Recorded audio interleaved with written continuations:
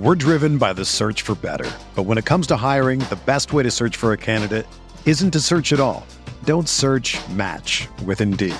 Indeed is your matching and hiring platform with over 350 million global monthly visitors, according to Indeed data, and a matching engine that helps you find quality candidates fast. Ditch the busy work. Use Indeed for scheduling, screening, and messaging so you can connect with candidates faster. Leveraging over 140 million qualifications and preferences every day, Indeed's matching engine is constantly learning from your preferences, so the more you use Indeed, the better it gets. Join more than 3.5 million businesses worldwide that use Indeed to hire great talent fast. And listeners of this show will get a $75 sponsored job credit to get your jobs more visibility at Indeed.com/Blue Wire. Just go to Indeed.com/Blue Wire right now and support our show by saying that you heard about Indeed on this podcast. That's Indeed.com/Blue Wire. Terms and conditions apply. Need to hire? You need Indeed. Owning a small business can be overwhelming.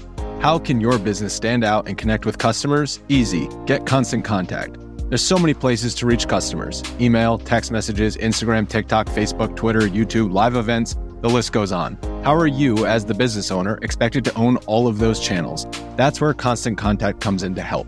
With Constant Contact, you'll reach new audiences, grow your customer list, and communicate more effectively to sell more, raise more, and fast-track growth. I use this to grow my email list, and you should too. So get going and start growing your business today with a free trial at ConstantContact.com. Just go to ConstantContact.com right now. Constant Contact, helping the small stand tall. ConstantContact.com.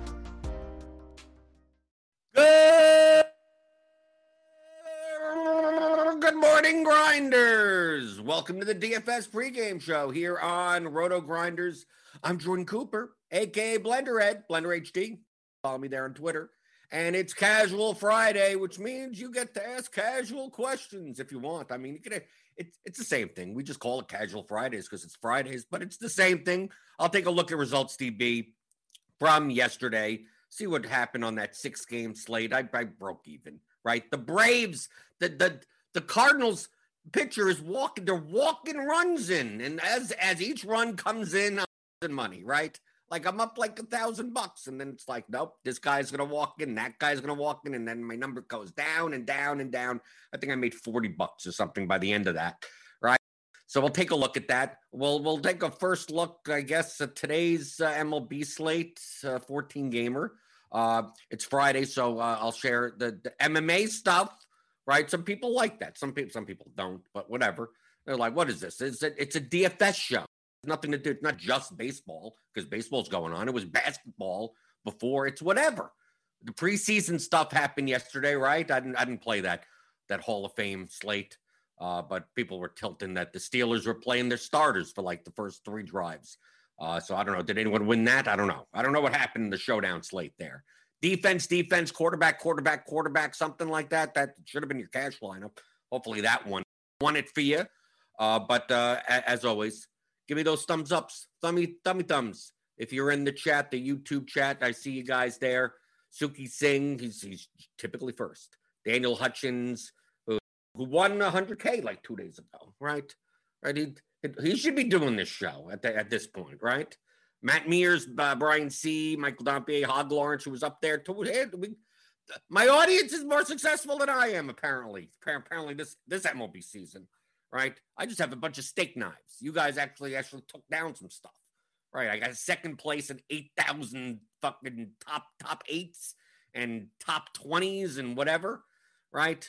You guys take first, second, third. I got like I got steak knives and you know I got plate china. I got nice china, right?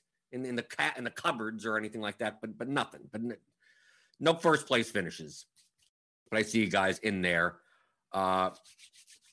Michael Dompier says for yesterday's afternoon slate, I used the process from this show to make 6 lineups in like 10 minutes. I finished first, second, and last in the 4-seamer. Basically steak knives, but it worked. If you put a first in the 4-seamer, that's like that for the early slate. That's probably what $2,000 or something, right? That's probably something. Yeah, Hog Lawrence got steak knives last night. I saw that, right? If I took a look at you came in like 6th or something in the bat flip. Right here, sixth. Right, I saw that. 2250. That's a little bit better than steak knives, but still, look at this pay. Look at the payout curve. That's the point. I've come in like in this range like 20 times this year, mostly on FanDuel.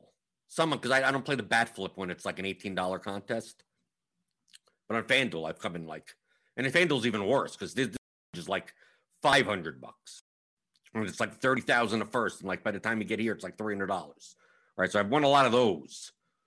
So that's the steak knives, right? This range right here, like 6th to 20th, is the steak knives range, where it's like great, like you need like you need top 3 to like make something, make something, anything. But yesterday's slate was I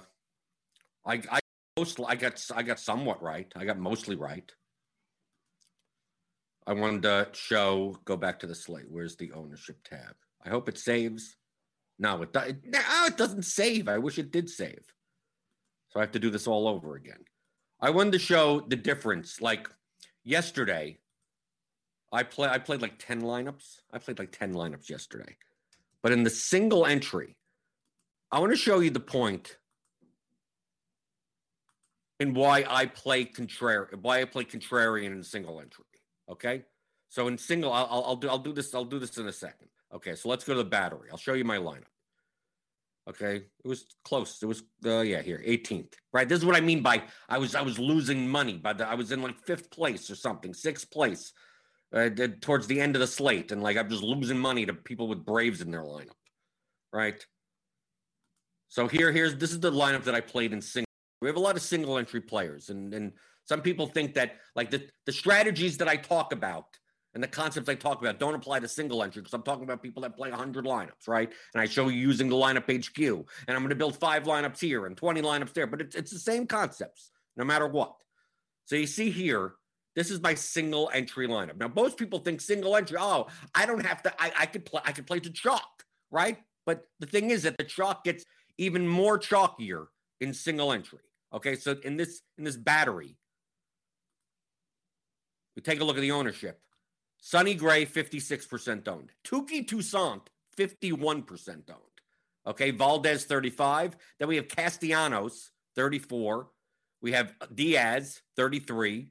Soler, 29. Swanson. So we see, look at the Braves. We got the Braves. We got Astros. We got Reds. Pretty much that's the chalk as far as and Gray, Toussaint, or Valdez, some kind of combination of that, right? So knowing this, it's like, okay, typically in single entry, I'm more inclined to, if I'm playing a stack, I'm not going to play a chalk stack. Doesn't mean I'm going to play like completely off the board, but I'm not going to play the chalk. I'm not going to play a red stack like as a 5-man. I'm not going to play a red stack, not going to play a Brave stack, not going to play a Astro stack. And I'm probably not going to play one of the top owned pitchers. And that's how I'm going to get different. Now, the better way to get different is obviously if you're going to choose a stack, play it against one of the higher owned pitchers, especially since it's only a 6-game slate. Now, according to the bat projections plus slate IQ, the highest differential between the winning percentage and ownership was going to be the Cardinals. That's why I had it calculated as. So the Cardinals were the most plus EV stack. They weren't the most probable to be the winning stack, but they were the most plus EV stack. And especially now, they're going to be against a chalky Touki Toussaint. So I'm like, I'm going to play the Cardinals in single entry. Obviously, I'm not going to play Toussaint in that lineup, right? So that's the reason why my lineup looked like this. I'm most likely going to play 5-3, so I just have to get 2 teams right. Occasionally, I'll play 5-2-1 if something doesn't fit and I can't do anything about it. So here is my lineup. The St. Louis stack, using the catcher, especially. So I'm playing the main pieces, Goldschmidt, Arenado, Tyler O'Neill, Dylan Carlson, Andrew Knizner.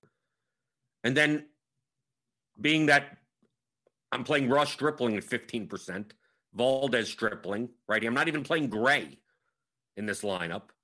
Like I could play the chalk Cincinnati pieces, right? They were the highest projected team yesterday in the bat. So I'm like, I already have enough leverage. I didn't think they would be this low owned. I thought the Cardinals would be like 5% owned total. In India average. So I'm like, okay, what fits? India, Farmer, Castellanos, who's underpriced at 3,700. Done. There you go. 5-3. But this is, if you look at these percentages, you go, wow, this is really contrarian. Wow, this is something you'd play in large field. Like, no, this is something you play in small field. One direct path to leverage. Just easy. Just can the Cardinals beat up Touki Toussaint? I could win this entry contest if that happens. I'm going to kill 50% of the lineups in this contest because I know where it's going to go. This is what I mean by single entry, being contrarian, because you know where to go. We take a look at the ownership. What I was going to bring up before. I wish this thing saved. I never really knew that you can't come back to the screen and it looks and it has all the stuff here. So I'm gonna put up the battery, that single entry contest. I'm gonna put up the medium whatever contest, and I'm gonna put up the bat flip, right, or something like that. Now look at the difference in Touki Toussaint. Look at the difference in Sonny Gray. Like they're more owned. I mean, I show you this all the time. The chalk is chalkier. Instead of being 51%, he's 6 for Gray. Toussaint is a difference between 40 and 51, right? Which means, obviously, if Touki Toussaint is more owned in the battery than the bat flip, like you get rid of this right here, it'd be even easier. That means the Cardinals will be more owned in the bat flip. I mean, not by much. If we take a look at some of these Cardinals players, like we look at Arenado, I mean, look at this. You get half is owned in the single entry, right? Goldschmidt, right? Half is owned. I mean, it's still fine that he's 3% owned in the bat flip. You can still play in the bat flip, but you get more relative value now in the single entry. I mean, look at Knizner, who hit that home run, first of the year. Like, no one's playing him in this single entry contest. Right, we take a look at Tyler O'Neill. Right, 6% in the bat flip, 2.8 in the single entry. Because what ends up happening when it comes to single entry contests, these or the smaller field stuff versus the larger field, is that ownership moves from this to this. It spreads sideways. The chalk gets chalkier, but also the low-owned players get even more low-owned. Right? It's nothing bunches. When it comes to large field, the stuff starts bunching up more because people are more cognizant of that. They're more cognizant of, well, should I play chalk Jorge Soler? Well, I'm going to get different elsewhere. But in single entry in the small field stuff, people don't think enough that way. They go, oh, I don't have to get as different. I'm going to get different in 2 spots, and that's it. Right? So you still see all of this ownership getting condensed. Look at all the players that are 20. We sort by the battery. 20+% owned is all the way up here. Here, I mean, look, Aledmys Diaz was only 20% owned in the bat flip, 33% in the single entry with a 0. Castellanos 23% in the bat flip, 34 in the single entry with a 2. You would have gotten a 2 from anyone. If you faded Castellanos, you were fine. Obviously, I was playing him as part of a red stack because I already was playing 2% owned Cardinals, so it didn't matter. George Springer, nothing. 22% owned. Well, both contests, actually. Then you take a look at Ross Stripling. Because Touki Toussaint and Sonny Gray were getting much more ownership than the bat flip, that means in my lineup, I'm playing Stripling. Ross Stripling was 21% owned in the bat flip, but lower owned in the single entry because I'm stacked. If I'm going to stack against Toussaint, then I need to find another pitcher. And I'm going to find a pitcher. Now, I could have played Gray and Valdez, but I couldn't have fit the Reds in that lineup because now I'm spending way too much money, right? I would have to, I don't know what the hell I'm going to fit in the last 3 spots. So Stripling fit that bill, right? Save $1,100 down from Valdez from Gray, or the 500 from Gray, whatever. But it's a direct result. So that's why I played Ross Stripling, because it makes sense that I'm avoiding the top 2 owned pitchers. If they both don't do well, I'm destroying so many lineups. It's an easier path. I think that's the better way of putting it. Find your path. What is the path to success? It's a 460 entry contest versus the bat flip, which is in the 5 figures. 30,000, who knows? Whatever it is that day. Single entry, small field, it's much easier to just define a path. What needs to go my way in order for me to win?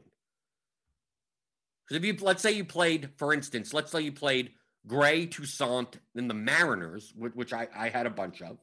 The Mariners number 2 in EV to me. They were not the highest probability at all. So let's say you go, I'm going to play Gray, Toussaint, the Mariners, and the Braves together. Right. The Mariners off the board. I give you that. Right. They're off the board, especially in single entry. Okay. The Braves, chalk. The Gray and Toussaint, chalk. Okay. So what needs to go your way? It's like all the chalk needs to hit, and the Mariners need to be the top. The Mariners need to be the top owned team, the top scoring team. Like in my lineup, the Cardinals don't have to be the top scoring team. So understand the difference between that. Okay, when you're playing if you're playing if you're playing Toussaint and the Braves, Toussaint, Gray, and the Braves, and then your Mariners are your difference maker. Well, there's going to be so many lineups that's Gray, Toussaint, and the Braves. I mean, you're already there's going to be 5-man stacks of the Braves. You have a 3-man or something because you have a 5-man Mariners. So you're going to have lineups that you're going to be competing. That Mariners lineup is going to be competing against a lot of other lineups if the rest of your lineup doesn't well. If Gray puts up 25 points, if Toussaint puts up 25 points, if the Braves put up 8 runs, and you have something, you have Swanson and Riley or something in there, and whoever, Soler, like you're sharing all those points with 56%, 51%, 29%, 27%. There's a lot of lineups up there that look like yours that don't have Mariners in it. Okay? Now at that point, you're against, you could be competing against 60 other lineups, 80 other lineups, maybe even more, 100 out of the 460. They don't have Mariners. Maybe some of them have Mariners in them. They have a 5-man Astros. Maybe they have it. Maybe it's a 3-3-2. Maybe it's a messy lineup, right? But the only way for you to get from like 80th to first is, do the Mariners put up 8+ runs, right? So you need the chalk to succeed, and you need your differentiator. Me, I don't need the Cardinals to put up 8+ runs. I just need, if you take a look at my lineup, what do I need? Right? I need Gray to not be a top scorer. I don't need the Pirates putting up 8+ runs. I don't need, right? I just need Gray to not be as good. I need, obviously, Toussaint to fail. And with Toussaint failing, I have Cardinals in my lineups. That's directly negatively correlated to that. And then Cincinnati. And Cincinnati would try, okay, fine.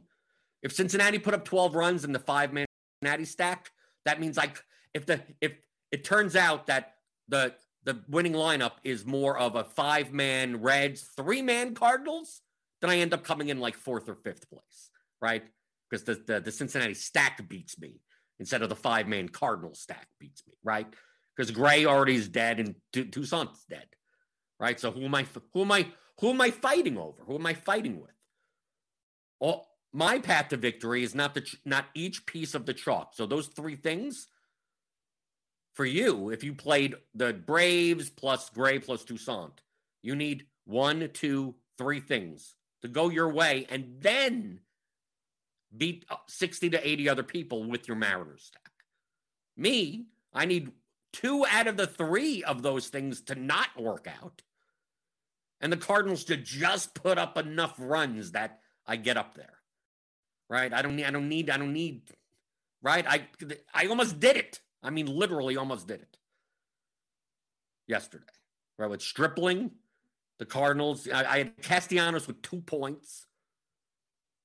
I mean, until the Braves were walking a ton of people, I was sitting in, the steak knives area, right? The steak knives area of the contest. You're trying to win the low-scoring slates. I'm not trying to win the high-scoring slates. So when the chalk hits, like if it turns out that the Braves, go off for 12 runs on, several home runs and Gray and Toussaint do well, I'm way at the bottom. Just whatever. It's just whatever it is. But because the ownership tends to get more condensed and I could predict more likely where that is going to condense, makes it easier for me to make decisions on where to leverage. I'm aiming for first place. So I'm not looking at cash. See, when it comes to the large field stuff, now you don't have, obviously Toussaint is 40%. So, that's still worth stacking against, right? Valdez. Now I played Twins against Valdez. That didn't work out because the bottom of the order, I had Donaldson and Garver and Rooker, and they didn't do anything. Sano is a walk-in strikeout. There's still plus EV in the bat flip, just not as much as taking one of them. Like if you said, I want to play the Pirates in single entry, you could have done that. You could have done the same exact lineup, but in that lineup, you're probably playing Toussaint. The difference is that the Pirates, like I'm looking at the sheet, the Pirates rejected way lower than the Cardinals. But you could do it. The Pirates would be nothing owned in single entry. But most people don't have the balls to do that. They go, oh, okay, well, I only have one lineup. Best lineup you can. Play the best lineup that has the best chance of winning first place. And you could visualize your hand building. You could visualize what do I need? What needs to happen for me to win first? And usually that involves at least 1, 2, or 3 pieces of the chalk failing.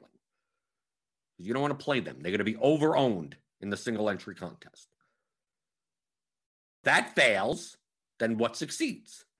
And a lot of times one of these things has something directly negatively correlated to them, and you play that. You go, if Toussaint fails, most likely you don't have to play a 5-man Cardinal stack, but 3-man Cardinal stack, whatever. The Cardinals most likely did well. If Gray fails, the Pirates did someone on the Pirates, something on the Pirates. If Valdez fails, something Minnesota Twins. So to me, that's the easiest way to think of these smaller field single entry contests. Do you need to go in and run 100 lineups? You could. Run it looking at the ownership versus the projection. You could do that. You just visualize it yourself. Let's go through the YouTube chat.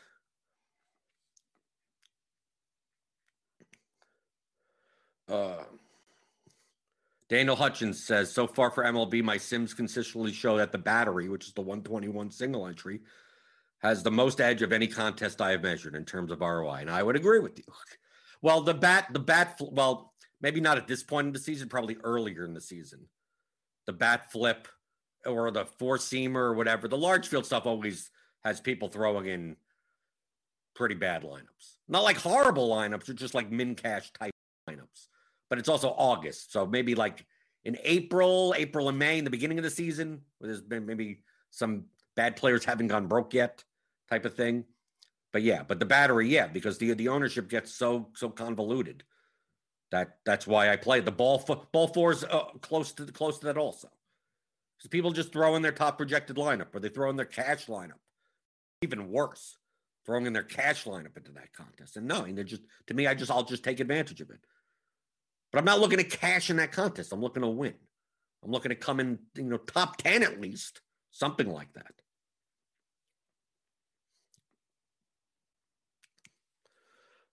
Let's see. All right, Daniel Hutchins, you're absolutely correct. To be clear, ownership should be more condensed for a smaller contest like the battery with a flatter payout structure, but the field way overdoes it. Right. That's why I said you don't have to get nuts. You just avoid the stuff that is way overowned. Like this is a 6-game slate, so obviously there aren't that many choices. But like I said with the battery, you could have played the Pittsburgh Pirates stack 5-man Pittsburgh Pirates stack? You could have. But you don't even need to do that. It's only a 460 entry contest with a flatter payout structure. So what I mean by flatter payout structure matters is that the difference between first and second is not that dramatic that you need to really shoot for first, right? The difference between first, second, third, fourth, we get these payout structures, which I like. It's 5,000, 4,000, 3,000, 2,500, 2,000, 1,500, 1,000, where, the differences of 3 points towards the top. Oh, I didn't win first place. I came in third for 3,000. Right? And you're like, oh, instead of 5,000, I won 3,000. Yeah, but in another contest, sometimes it's 100,000, 40,000, 20,000. So the difference between first and third place is $80,000. Right? When when it's that heavy, that steep up there, you aim pirate stack all the way. Let's go. Let's play nutso lineups if we were doing that. But when the difference between first and fifth, I mean, it's flat enough that a 1 point difference in ceiling or something. Oh, you come in second, you get 4,000 instead of 5,000. So okay, but that's proportionally that isn't that bad, right? It isn't that bad, but still, it's way overdone, especially a pitcher. I mean, the pitchers yesterday did not all project like that greatly comparison to one another. There was no pit like between Gray, Toussaint, Valdez, Stripling, even as a little bit. I was concerned more about the pitch count there. Like they didn't project that from a raw points perspective. Even Keuchel didn't project, was not that dramatically lower than the other pitchers on this slate. That like they're interchangeable. Yes, Gray projected higher raw point wise than the other ones, but not dramatically enough that he should be 56% owned. So that's why the choice between Valdez and Gray seemed obvious to me. Given I could have played because I was obviously stacking against Toussaint, so I'm not playing him. I'm playing Stripling instead, and then I'm like, okay, I could play Gray here. I don't need the leverage anymore. I got a 2% owned Cardinal stack against Toussaint, but I'm like, how does Gray outscore Valdez? That the ownership, because I was thinking that the ownership on Gray in the 121 was going to be 60 to 65%. I thought Valdez would be 30. I thought it would be a 2-to-1 difference. I mean, it was almost 56 to 35. I thought it would be more like 60 to 30. And based on the projections, the Gray projected, I think, 2 points higher than Valdez. So that's not a 2-to-1 difference. So it's like, why not just get automatic EV by just playing Valdez here? I'm like, okay, I'll play Valdez instead of Gray, and there you go. I don't need to be perfect. See, those are the types of lineups where as long as the chalk fails, you don't need to be perfect. You could win with Castellanos in 2 points. Win first place, right? If Knizner hit another home run, it'd be 2 home runs, and I had a catcher at 1%. I could have won it. I think I could have won it yesterday, possibly. But that with 0, with 2 in my lineup, with the Dylan Carlson 4, right? With Arenado 5 in my lineup, or whatever the hell he had. But that's the mentality shift that you need to have. It extends to large field stuff, but your goal should be to try to win the low scoring slates, not the high scoring ones. And the high scoring ones are when obviously the more people that have the players that do well, the higher the scores are, right? If the chalk does well, you're going to see high scores.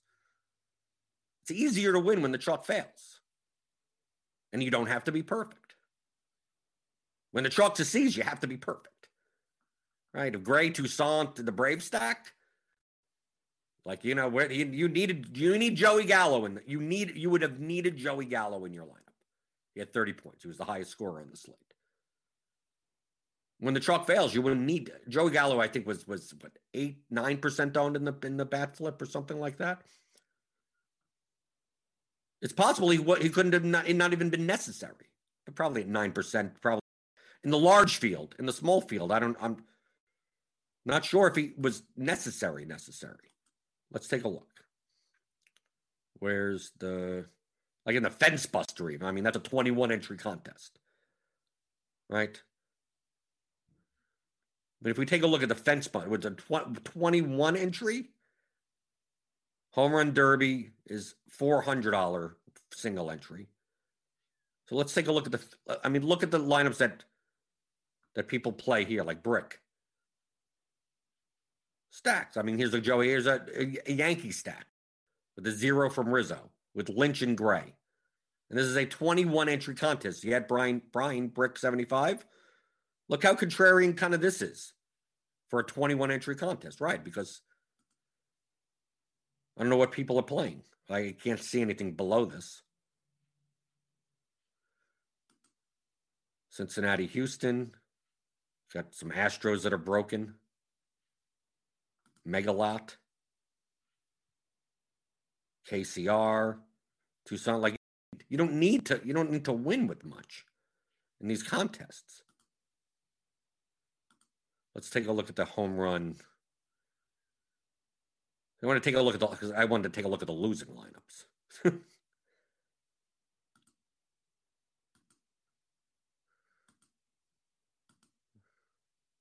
Look at these lineups. So someone won $4,000 with the Atlanta 5-man and some Stripling. I mean, it's not that dramatically different.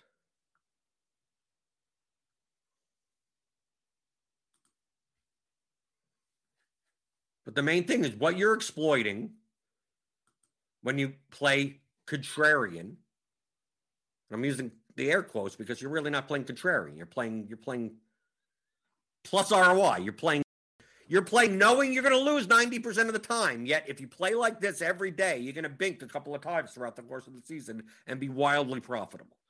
Most people think in the other terms. I want to cash more often. Fear of missing out. I gotta play Castellanos. I gotta play Castellanos. I gotta play Gray. I only have one lineup. So if I lose the $121, oh my God. Well, then you're playing above your bankroll if you're thinking that way. Right? If you're playing the 121, you should have at least $10,000 in your bankroll.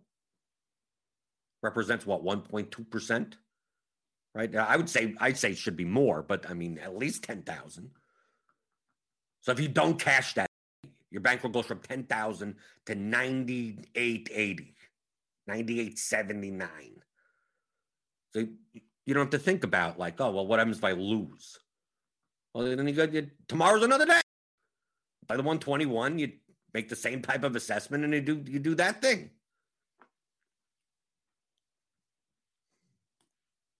And take advantage of the people that are playing the 121 single entry in general that are playing too conservative. And it can that ownership. Just take advantage of it. I shouldn't tell you to take advantage of it because I'm already doing it. And more and more people that don't play the chalk in the single entry contests, that's good. My ROI goes down.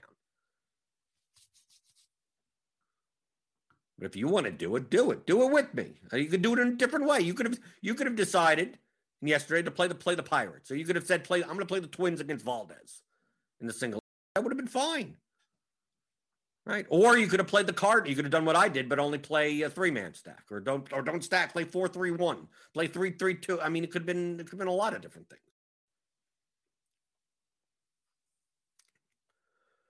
Okay, let's look through the YouTube chat. Uncrabby Cabby. Hey, Jordan, I ended up with the Cincinnati Cleveland with Gray last night on FanDuel single entry. Okay, I don't know what the prices were on FanDuel. I think I was on the right track. Just Cleveland 3-man failed. Yeah, Cleveland was okay without Joe Ram in the lineup. That was a very weak lineup. That's why I jammed Stripling more. But Cleveland was really cheap on DraftKings. I did play. I think I played 2 Cleveland lineups. But I get it. Just that that lineup is not good. Matt Mears says, in the battery, I ended up going with Cincy as my main stack because with as good as their projection was, I didn't think they would be owned enough with the other chalky teams. And you were correct.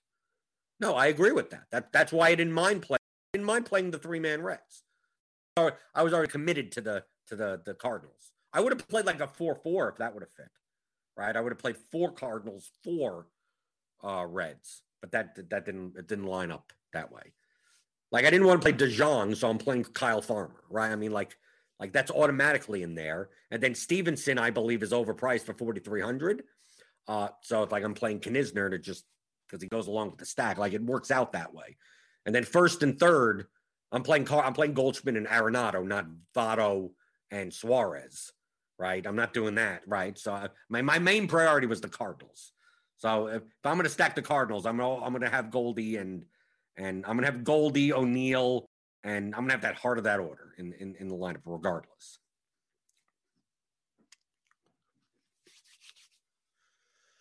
Robert Gall, welcome back. I haven't seen Robert in a while. I can't understand why the Cardinal stack was so low owned. I was shocked when the slate locked. The leverage was massive, right? And that's what you try to take advantage of. I mean, I made money. Didn't win, but I made money. That Reyes guy for the Cardinals, he hits a guy and then walks 4 in a row. How is he a major league pitcher? It's not like the Braves did all that well. It's just that these 2-3 points, the walk RBI, they're not even hitting the ball. Like I'm in like 7th place or something, whatever it is. And then it's like now I'm in 10th and now I'm in 12th and now I'm in 18th. And just on walks. Okay. Do we have anything weather for? No. We don't really have any weather.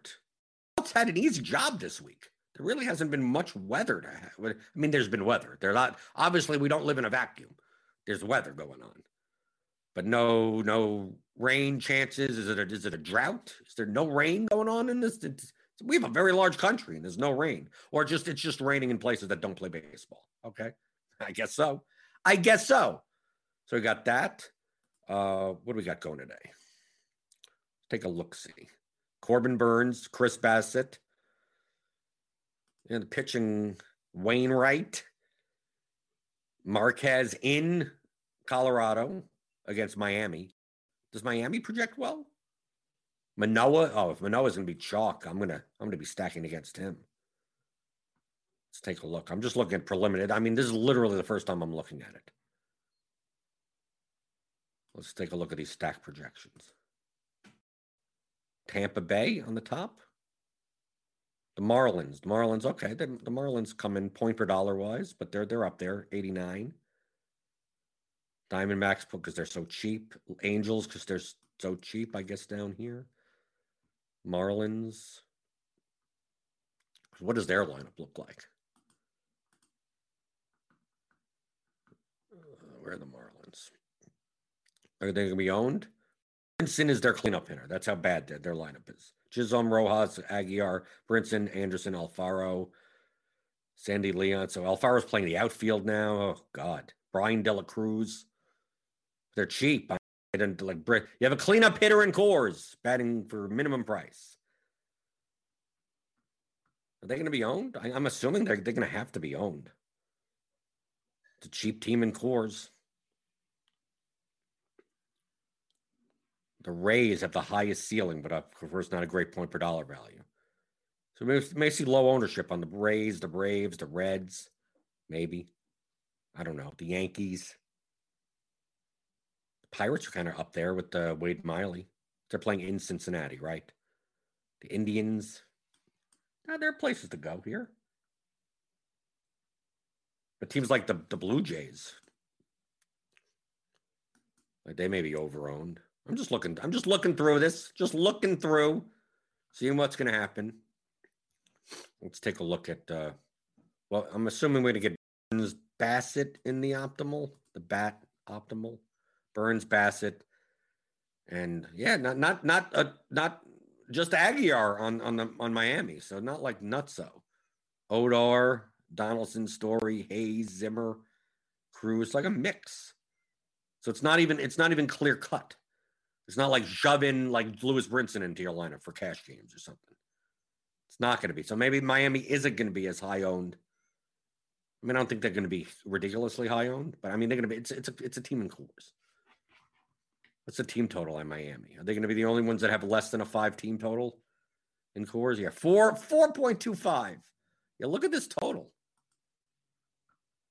It's going to be an under 10 in Coors. Yeah, 9.5 in Coors Field. That's how bad these teams are. And also the pitchers are decent. The pitchers are good. Alcantara and Marquez are actually pretty good pitchers. And the Marlins and the Rockies batters are awful. I mean, these are bad teams. So maybe will Coors go under-owned then? I don't know. We'll see. We'll see. I don't know. JB, how do the pros win on chalky days and the days where the chalk doesn't, and the days where the chalk doesn't hit? But because they're playing both types of lineups, right? In the large field stuff, like when I'm playing 150 lineups, I'm not like I didn't fade Touki Toussaint. In like even in the 10 lineups that I did play, I played Touki in 3 out of my 10 lineups. Okay, so I hand built 10 lineups yesterday. Okay, sort of pseudo hand built. I ran some stuff in lineup HQ, but then I entered them in on my phone. I'm looking for one leverage thing. So like Touki could be in lineups, but just the Touki lineups, have a certain types of things in them. So the same thing with the chalk. Like I played the Yankees today, right? I played the Reds. I played the Braves. I had one Braves lineup. Swanson, Albies, whatever, Soler. But in that lineup, I probably had Stripling instead of Gray. I probably had Touki because that goes along with the Braves. And I probably had like Minnesota to stack against Valdez. So like a 5-man Atlanta with a 3-man Minnesota or something like that. So yeah, that's it. The Braves were chalky, right? But then in that type of lineup, you have now where do you find the leverage? Maybe I'm playing Cleveland. I don't play Stripling. Maybe I play Keuchel in that lineup, and I'm playing a 3-man Indians in that lineup. This is the lineups, not players thing. This is why if you see me on Grinders Live or Crunch Time, I don't like doing those shows because people ask me, should I play this guy or that guy? It's like, well, it depends on your lineup. Play whoever you want. You can play whoever you want. It just depends on how do you build the lineup together. If yesterday you said, I want to play Gray, Touki, Braves, Reds, I'd say like you shouldn't. And they go, aren't those the best teams to play? I go, yes, but that lineup as a whole has no relative value. Like it has a good min cash equity, but I mean, you need that's a high scoring slate type of lineup. Now you could play those teams, but just don't play like Braves. You're playing Gil Heredia. Like you could do it. Now you're playing Gil Heredia instead of playing Riley. You're playing Suarez, batting 8th, right? You're playing Kevin Smith instead of Tyler Stevenson in that line, right? Like you could still play Braves plus Reds, just like don't play Castellanos. Play Naquin or something. Or you're playing Winker and you're not playing Castellanos in that lineup. And then you're playing Daniel Lynch at pitcher. Now, okay, now you've made a Braves plus Reds lineup that is not – the teams are both owned, but that specific combination may not be as much. But you have to find where are you getting leverage? Where are you getting relative value from? So depending on – you could play a chalk stack. Don't play chalk stack with both chalk pitchers. And if you're going to do it with both chalk pitchers, don't play it with a chalk 3-man. You find the 3-man off the Pittsburgh, right? You don't play Gray. You play Valdez, Toussaint, Braves, and then the 3-man Pittsburgh. Or 1-man, you play Polanco in the line. I mean, there's so many different ways that you could do it. So like the pros, when you play 150 lineups, are doing all of that, right? I mean, I did it in 10 lineups. I mean, I'm playing a Cardinal stack, and then in my next lineup, I'm playing Touki Toussaint. It's diversification, because that lineup could still, the Toussaint lineup and the non-Toussaint, me stacking against the Cardinals lineup, could have similar expected values. 2 different outcomes, but based on the probability of these lineups coming in first place, coming in high, are close to the same, but they require 2 different outcomes. So I want both outcomes. So that's in 150 lineups. That's what sharper players are doing. Now you can't cover all the outcomes in 150 lineups at all. It's specifically like there's too many. There's millions upon millions of combinations, especially on a 14-game slate, billions combinations. But that's what they're doing in 150 lineups. Yeah, they're playing Brave stack. How do I build lineups that have enough leverage with a Brave stack? How do I build enough lineups with whatever? I mean, like I could play on a 6-game slate. If I was playing 150 lineups yesterday, I would have one of every stack. Every team at least. Maybe not the same stack, but I would have had Kansas City. I didn't have any Kansas. I built 10 lineups. I didn't have any Kansas City, right? But I would have some Royals. Maybe 2 lineups. But I'd try to build now in those Royals lineups, that could have Gray and Toussaint in it, right? That could have Gray, Toussaint, and the Reds. In a 5-man Royal stack, you played like Perez and Santana and Benintendi, whoever, Toe Dozier. It's like you could play the chalk around that, right? You could do that, right? And then you go to the next lineup and you go, how are you going to build that lineup? How are you going to build this lineup? How do you get into that line? That you get a diverse amount of lineups that all have similar projections, similar ownership, similar range between there. Simulated that out. One slate, your lineups show up like this, and you come in 7th place with whatever, the Cardinal stack, because Toussaint got shelled. Then you simulate the next slate, and Toussaint has 37 points with 12 strikeouts. So you win, you come in 12th place with your Toussaint plus Yankees lineup. Then you simulate it again. Gray gets shelled. The Pittsburgh lineup is in first, but luck just so happens you have 2 Pittsburgh lineups and one of them wins, right? Like the outcome. You're not predicting the outcome. You're looking at the probabilities of these outcomes happening and then building lineups to cater to that, right? That you get enough relative value between you and your opponents that if things tilt this way, you have a chance to win. And if things tilt that way, you have another lineup that has a chance to win. If things tilt this, you could win that way. You like the combinations of the things that need to happen for you to win. Like there's tons of them. You're not looking to, I'm going to play 150 lineups and play 150 Cardinal stack. I mean, you can, if you believe that that's so much higher EV than anything else. Just understand if that outcome doesn't happen, you'll lose all your money. Which if you're fine with, that's fine. Then move on to the next day. Some players do play like that with a lower diversification. They go, I'm gonna take my best idea, I'm gonna put it in all my lineups and then rotate around from there. And if that thing happens, I got 150 bullets to win first place. Just understand, you play 150 lineups at $10 a piece, it's $1,500. That strategy, a lot of days, you're going to be losing 95% of it. If you're more diversified, the bad day will be a minus 70%. If you're even more diversified, you may only lose 25% on an average day. Put in 1,500, you get back 1,100. It's like, okay, move on to tomorrow.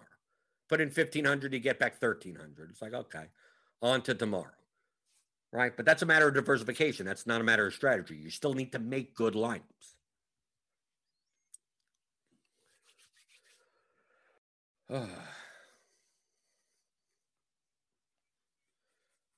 As Daniel Hutchins says, if you are mass entering or closer to the optimal or correct frequencies than the field, you should get more than your fair share of the prize pool on average. This is one way that MMEers win, right? With volume. Okay. But I don't play as high volume I'm not going to dump in $40,000 a slate and try to eke out 4%, 3-4%. To me, it's too risky. I'm more likely to win by game theory because as far as I'm using publicly available projections. So like I don't know if I could exploit it that way. To me, I consider my strength to be game theory. So I'm more likely to play less lineups and make sure those lineups are significantly higher EV than my opponents, and then just hope variance goes my way, right? Hey Blender, are you going to discuss the new tools? Oh yeah, we got stuff in Lineup HQ. We got stuff in Lineup HQ. Let's take a look. We go to build rules. You can see here we have custom rules. Okay. Custom, it's on the build rules page. Build rules. Anything in the we didn't do anything with player groups. We could list player groups now. Okay. Custom rules. You could add a custom rule. Give me lineups at least 1, 2 positions. We're going to be fixing this that you could put in all positions. So you don't have to like click through all of them. But let's say give my lineups at most 1 starting pitcher who has at most 50% ownership or something like that. Right? You can make rules like this. Like if this was an all, let's say there was an all, which there's going to be, because that was my first feedback of like, well, I want it to be all the third base, shortstop, outfield. So let's say you want, give my lineups at most 2. Let's say there's 3 50% owned players on the slate, 50+% owned players. You're like, give my lineups at most 2. You don't have to make a group. You don't have to go in and make a group of like, well, I play these 3 guys together, right? Let's say there's a batter and 2 pitchers that are super uber owned. Burns, Bassett, and some chalk player, some batter. You don't have to worry. You don't have to make the group. Just go in here. I don't want 2 of, but 50% owned players. Or you could go in here and you go, at most 0. Let's say you don't want anyone in the player pool. And obviously you could use the minimum fantasy points threshold of 5, but you could use a group like this. Give my lineups at least 1 batter. So we just use the batters here, who have at least 10 points or something like that. You could do any of these you could add more custom rules. So if you need that type of thing, and we'll start probably adding some other stuff like salary or whatever in here. You could delete them. So if you need a little bit more control, that doesn't require you to necessarily make groups. So let's say you go in now. We take a look at the ownership. Like let's say you didn't want to play, 2 pitchers that were over 20%. You didn't want to play Burns and Bassett together in a lineup. Well, you just say you don't want to play anyone that's 20% owned in a lineup together, and then you can just make that rule. You could make a rule about catch. You can't make that rule because you're better off in a group. As far as using a catcher in a stack of a certain amount of points,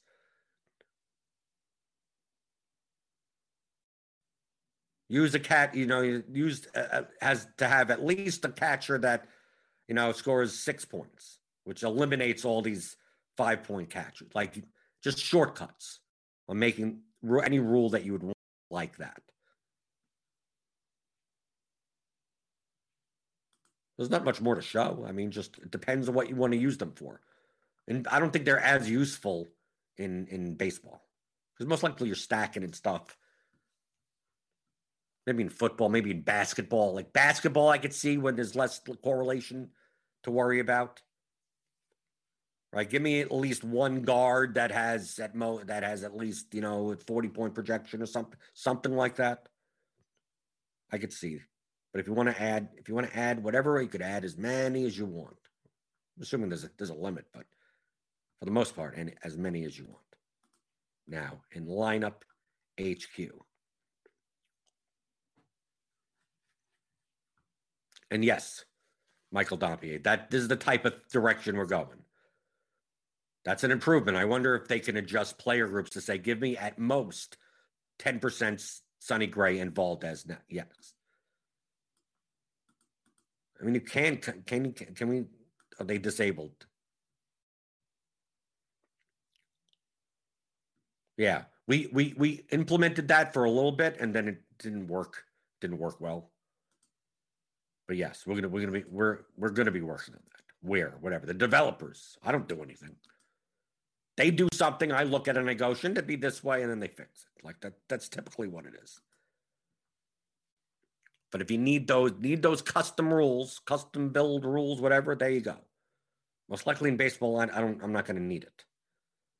But you never know. You never know what comes up. Oh, maybe in MMA. Maybe in MMA I may need it. So quickly, MMA, since you had UFC, whatever the number is tomorrow. Last week, if you followed my advice last week, you probably did really well. I did, right? I mean, what, 17,000 yesterday, last week? I could have had the winning lineup. I mean, it was the exact type of lineup that I was saying, right? Yet last week, I said it's a short slate. We have insane amount of ownership coming in on this Stolze guy.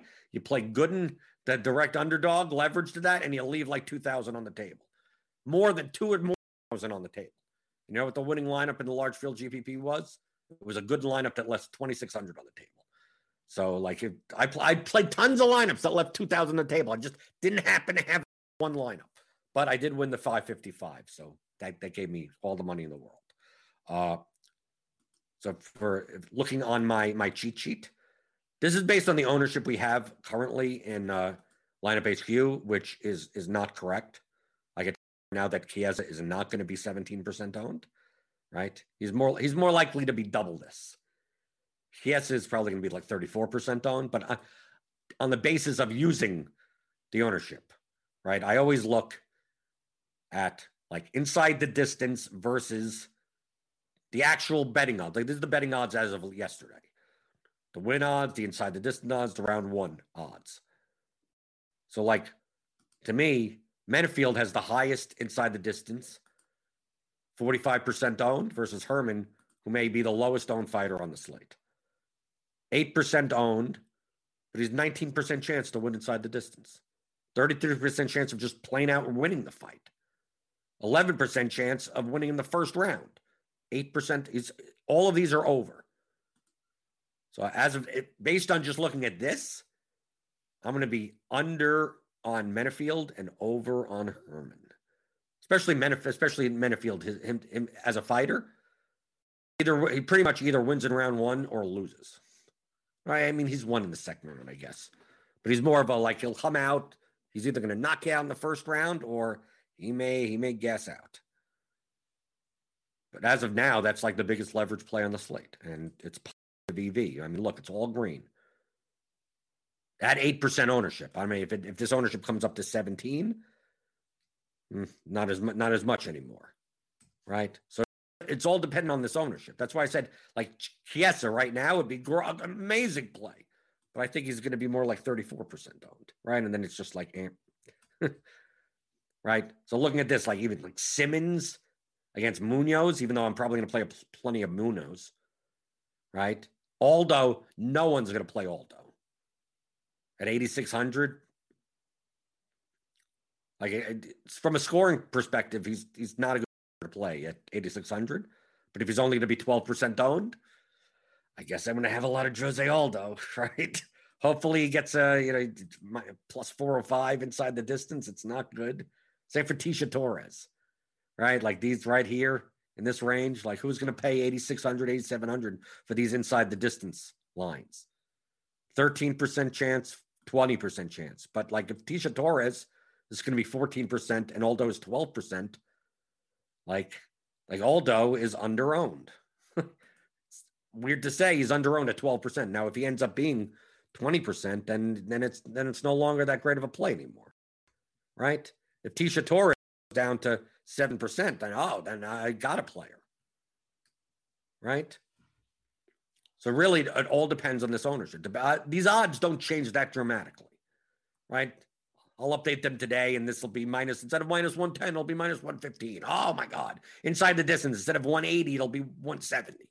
It's not going to dramatically change anything. It's the ownership that matters more than anything.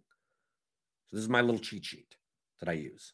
That I put in all the odds, I put in the ownership, and I'll basically just raw tell me who's overowned and underowned. Give me a little color coding. So I could go through and I could go, okay. Got Aldo, got, and even the people that are going to be high owned. I mean, Menafield has a 58% chance of winning inside the distance, and he's only going to be 45% owned. So I like it's not like he's that bad, right?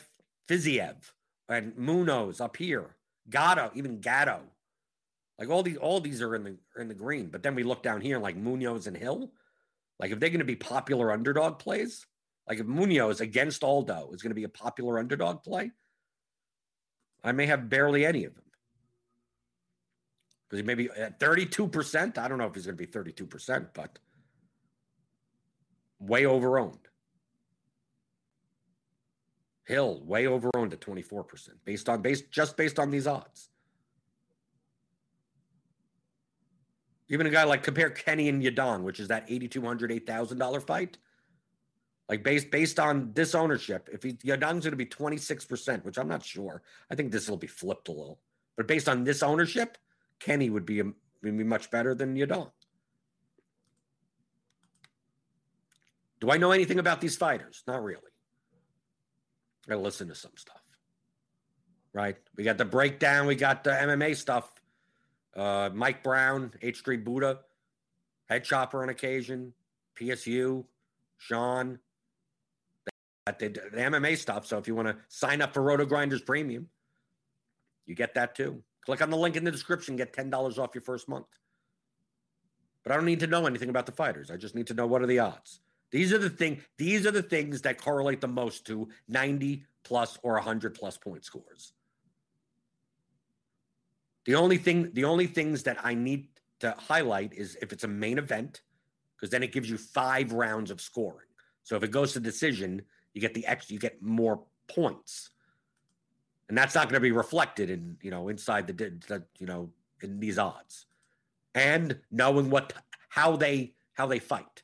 So for instance, like Chiesa is more of a chain grappler. So even though his inside the distance is lower, in a decision, he could score 100 plus points. Aldo in a decision, it's possible for him to score 100 points. Right? So you kind of need the stoppage. So it doesn't reflect that type of skill, because this has no bearing on how many takedowns, how many strikes, how many nothing. Just that most likely, if the person gets a finish, it's very highly correlated with a 100 plus point score.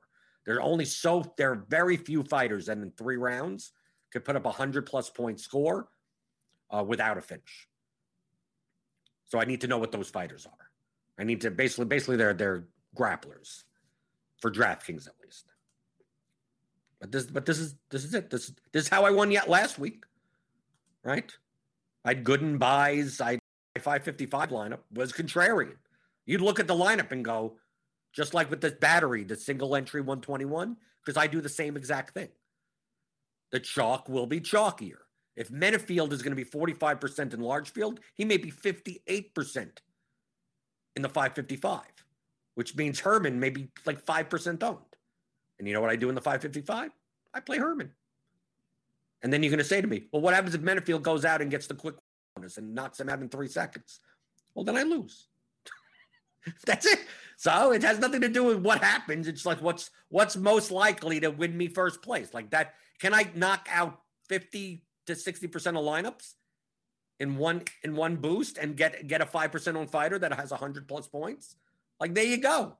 Like, once I do that, then what's in the rest of my lineup doesn't matter as much. Right? I won the 555 last week with 2 losing fighters.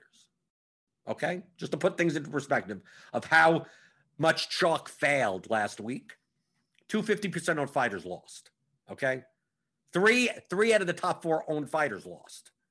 The mispriced 7K fighter lost, and the two biggest favorites lost. Okay? My lineup in the 555 had 2 losses. Now, Garcia lost and put up a good amount of points, but I was 4-2 in my lineup, and I still won. Okay? Because I played the guy that was against one of the other 53% on fighters. I played the other guys, right? I played the guys that were against the 2 of the highest owned fighters. So I direct leverage, and they both scored over 100 points, One was only 11% owned in the 555, and the other was 20% owned in the 555. And then Buys, who was the highest scoring on the slate, was like that high price guy, was like that Aldo, like poor inside the distance. Like she was like I think 15%, 20%, 20. I think she was 22%. It's like, oh, she's not going to get a finish, and she had a head kick, quick win bonus, 138 points. There you go. 4-2 lineup winning the 555. But you're looking to win just like in baseball. When you have that type of mentality, you're looking to win low scoring slates. You're looking to take advantage of the field's overconfidence in what's going to happen and predicting an outcome. I just look at the actual betting line. I just assume this is efficient. Menafield has a 58% chance. Herman has a 19% chance. He's going to be 8% owned, so play him. But, no buts. It's just Herman has no chance of locking, he's at 19%. That's what plus 415 means. No chance that this would be 8 million, right? If he had no chance, it would be that, right? It'd be 900 plus 999 and 99, right? He doesn't. 10, right? Whatever it was there. 20%. What was it? Was it 405, 415? Yeah, I'll fix it. That doesn't matter. There is a look at that. None of right. Oh, Kowalkiewicz, the walk away with the first. Look at this. Torres 7% plus 1250 to win inside the first round. Be like, that's never happened. 7%. That's not never. That's like one out of every 18 to 19 times. But if she's going to be owned like nothing, if no one's going to own her, take a shot. That's what expected value is. So that's what I do in MMA.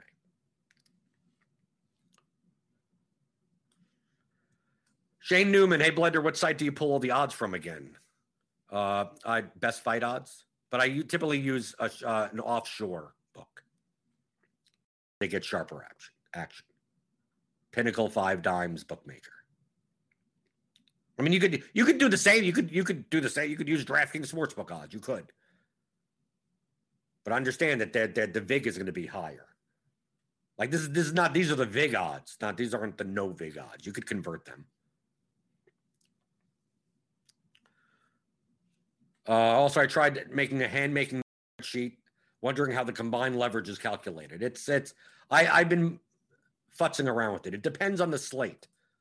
Like what I've been trying to do is like on the last slate, for instance, like the reason I played Buys on the last slate is because her on a 10-fight slate, the importance of getting fighters that win go up. The larger slates, who cares if they win if they only score 72 points? Like there's too many fighters on the slate that could have 100 point scores. That having a winning fighter with 70 doesn't have as much value. On a 10-fight slate, it does. There's only so many fights. 9 fights. I mean, on the really small slates, you want to prioritize winning. So that's what I was trying to do. I made that last week because it was all screwing up my numbers. It's like, because Cheyenne Buys had like the highest differential between winning and ownership, but had a very low inside the distance. So like if I was to add them all up together, like it came out to a pretty low number. So I'm like, I need to be able to weight the winning leverage differently depending on the size of the slate. So that's what I tried doing. So now I made it divide. I mean, this is not a good formula. Don't go by this. This just gives me a way to just at least like kind of rank them. So I like how to read them. So multiply the inside the distance by 1.5, multiply the round 1 by 2, and divide the win by 4. And I think like last week, I was like dividing the win by like nothing, by 1, because if you could do this, if I do just by 1, and I copy, and I paste special, paste formula only, right? It'll make the fighters that have higher win leverage, even better plays. But I don't want that on like Jose Aldo would be a great play. I'm not saying he isn't, because if he's only going to be 12% owned, but I'm not as concerned about them win like Torres, Aldo, Kowalkiewicz, whatever, Kavich, however you pronounce her name, Herman, like win. It's a 13 fight slate. There's 26 fighters. Like I care a lot more about them putting up finishing, non-decision. So I'm going to divide that win by a lot more. So it's not weighted as much, right? So you copy this, paste it, paste special, paste formula. So these numbers go, the guy, right? Torres, Aldo, like don't rank as well as John's, for instance, like John's or Gatto, right? You look at Torres. Torres is much higher win leverage, but barely anything. I mean, she's not plus 645 to win inside the distance, right? So yeah, she's still, she gets a lot of value from winning at 8,700, but I'd still probably play, Gatto, Johns, Munoz, Fiziev above her. There's no technical, there's no scientific notion in this. Just allows it. All it is a cheat sheet. I'm not like, oh, now you add up the numbers and then you play the lineups with these numbers. Like, no, I'm not doing that. That's why, like, to me, this isn't a model. This is more of a cheat sheet. And then obviously the ownership, it all depends on what you project the ownership to be. That's why I said, like, Chiesa is not 17% on. This is initial ownership from Roto Grinders from yesterday. This will change. And also, I will make manual changes as well. So if you want to play MMA, it's easy. MMA is easy. There's not much to think about. You're playing 6 fighters, and you don't play fighters against each other. And there you go. You're done. Get six winners that score 100. Most likely you're going to win a lot. Most likely you do well. And if I'm not going to win, well, you might as well win, right? You might as well win. I always root for myself first. That's the rule. I root for myself first, and then root for you guys second. And it depends on how many lineups I have. If I have 10 lineups, then I'm rooting for you 11th, right? Because I want I want first, second, third, fourth, fifth, sixth, seventh, eighth, ninth, 10th. Then you can come in 11th, right? So after all my lineups, okay? If I have 150 lineups, you're probably not going to be profitable. So I wanted to come in first through 150th place, and then you could have 151st place, all to yourselves. But if you want advice and everything about today's slate, we got Grinders Live coming up at 5:30 Eastern, crunch time for premium members at 6:30. Sign up for Roto Grinders Premium and get $10 off your first month. Obviously, sign up for if you want to get theoryofdfs.com. That's my 15-hour audio DFS masterclass. It has all these concepts in it already, right? I'm not saying anything that's new, right? It's all in there, structured education, 12 chapters, 15 hours, theoryofdfs.com. So yeah, we'll see. Maybe let's go back to back. My MMA has been saving my MLB this past month. I would have never thought that would have been based on last year, right? Because I started playing MMA during the COVID came and they were playing on Fight Island. There's no sports. I'll try MMA, and I was using this process, but not anywhere as precise. And the chalk was just hitting, right? Chalk. And I'm like, is this ever going to work? Is this ever going to work? So I would have not expected, based on the beginning, that my MMA results the past month or so is just that's what's holding me up. That's what's saving me from MLB. Because MLB, I'm just steak knives after steak knives after steak knives. But that's the way it is. That's GPP. That's the way it is. Ups and downs in GPP.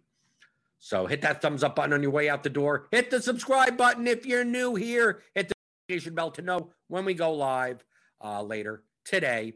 And I will see you next week, because I'm always here. This is what I do. Answer your DFS strategy questions on the DFS pregame show here on RotoGrinders.com.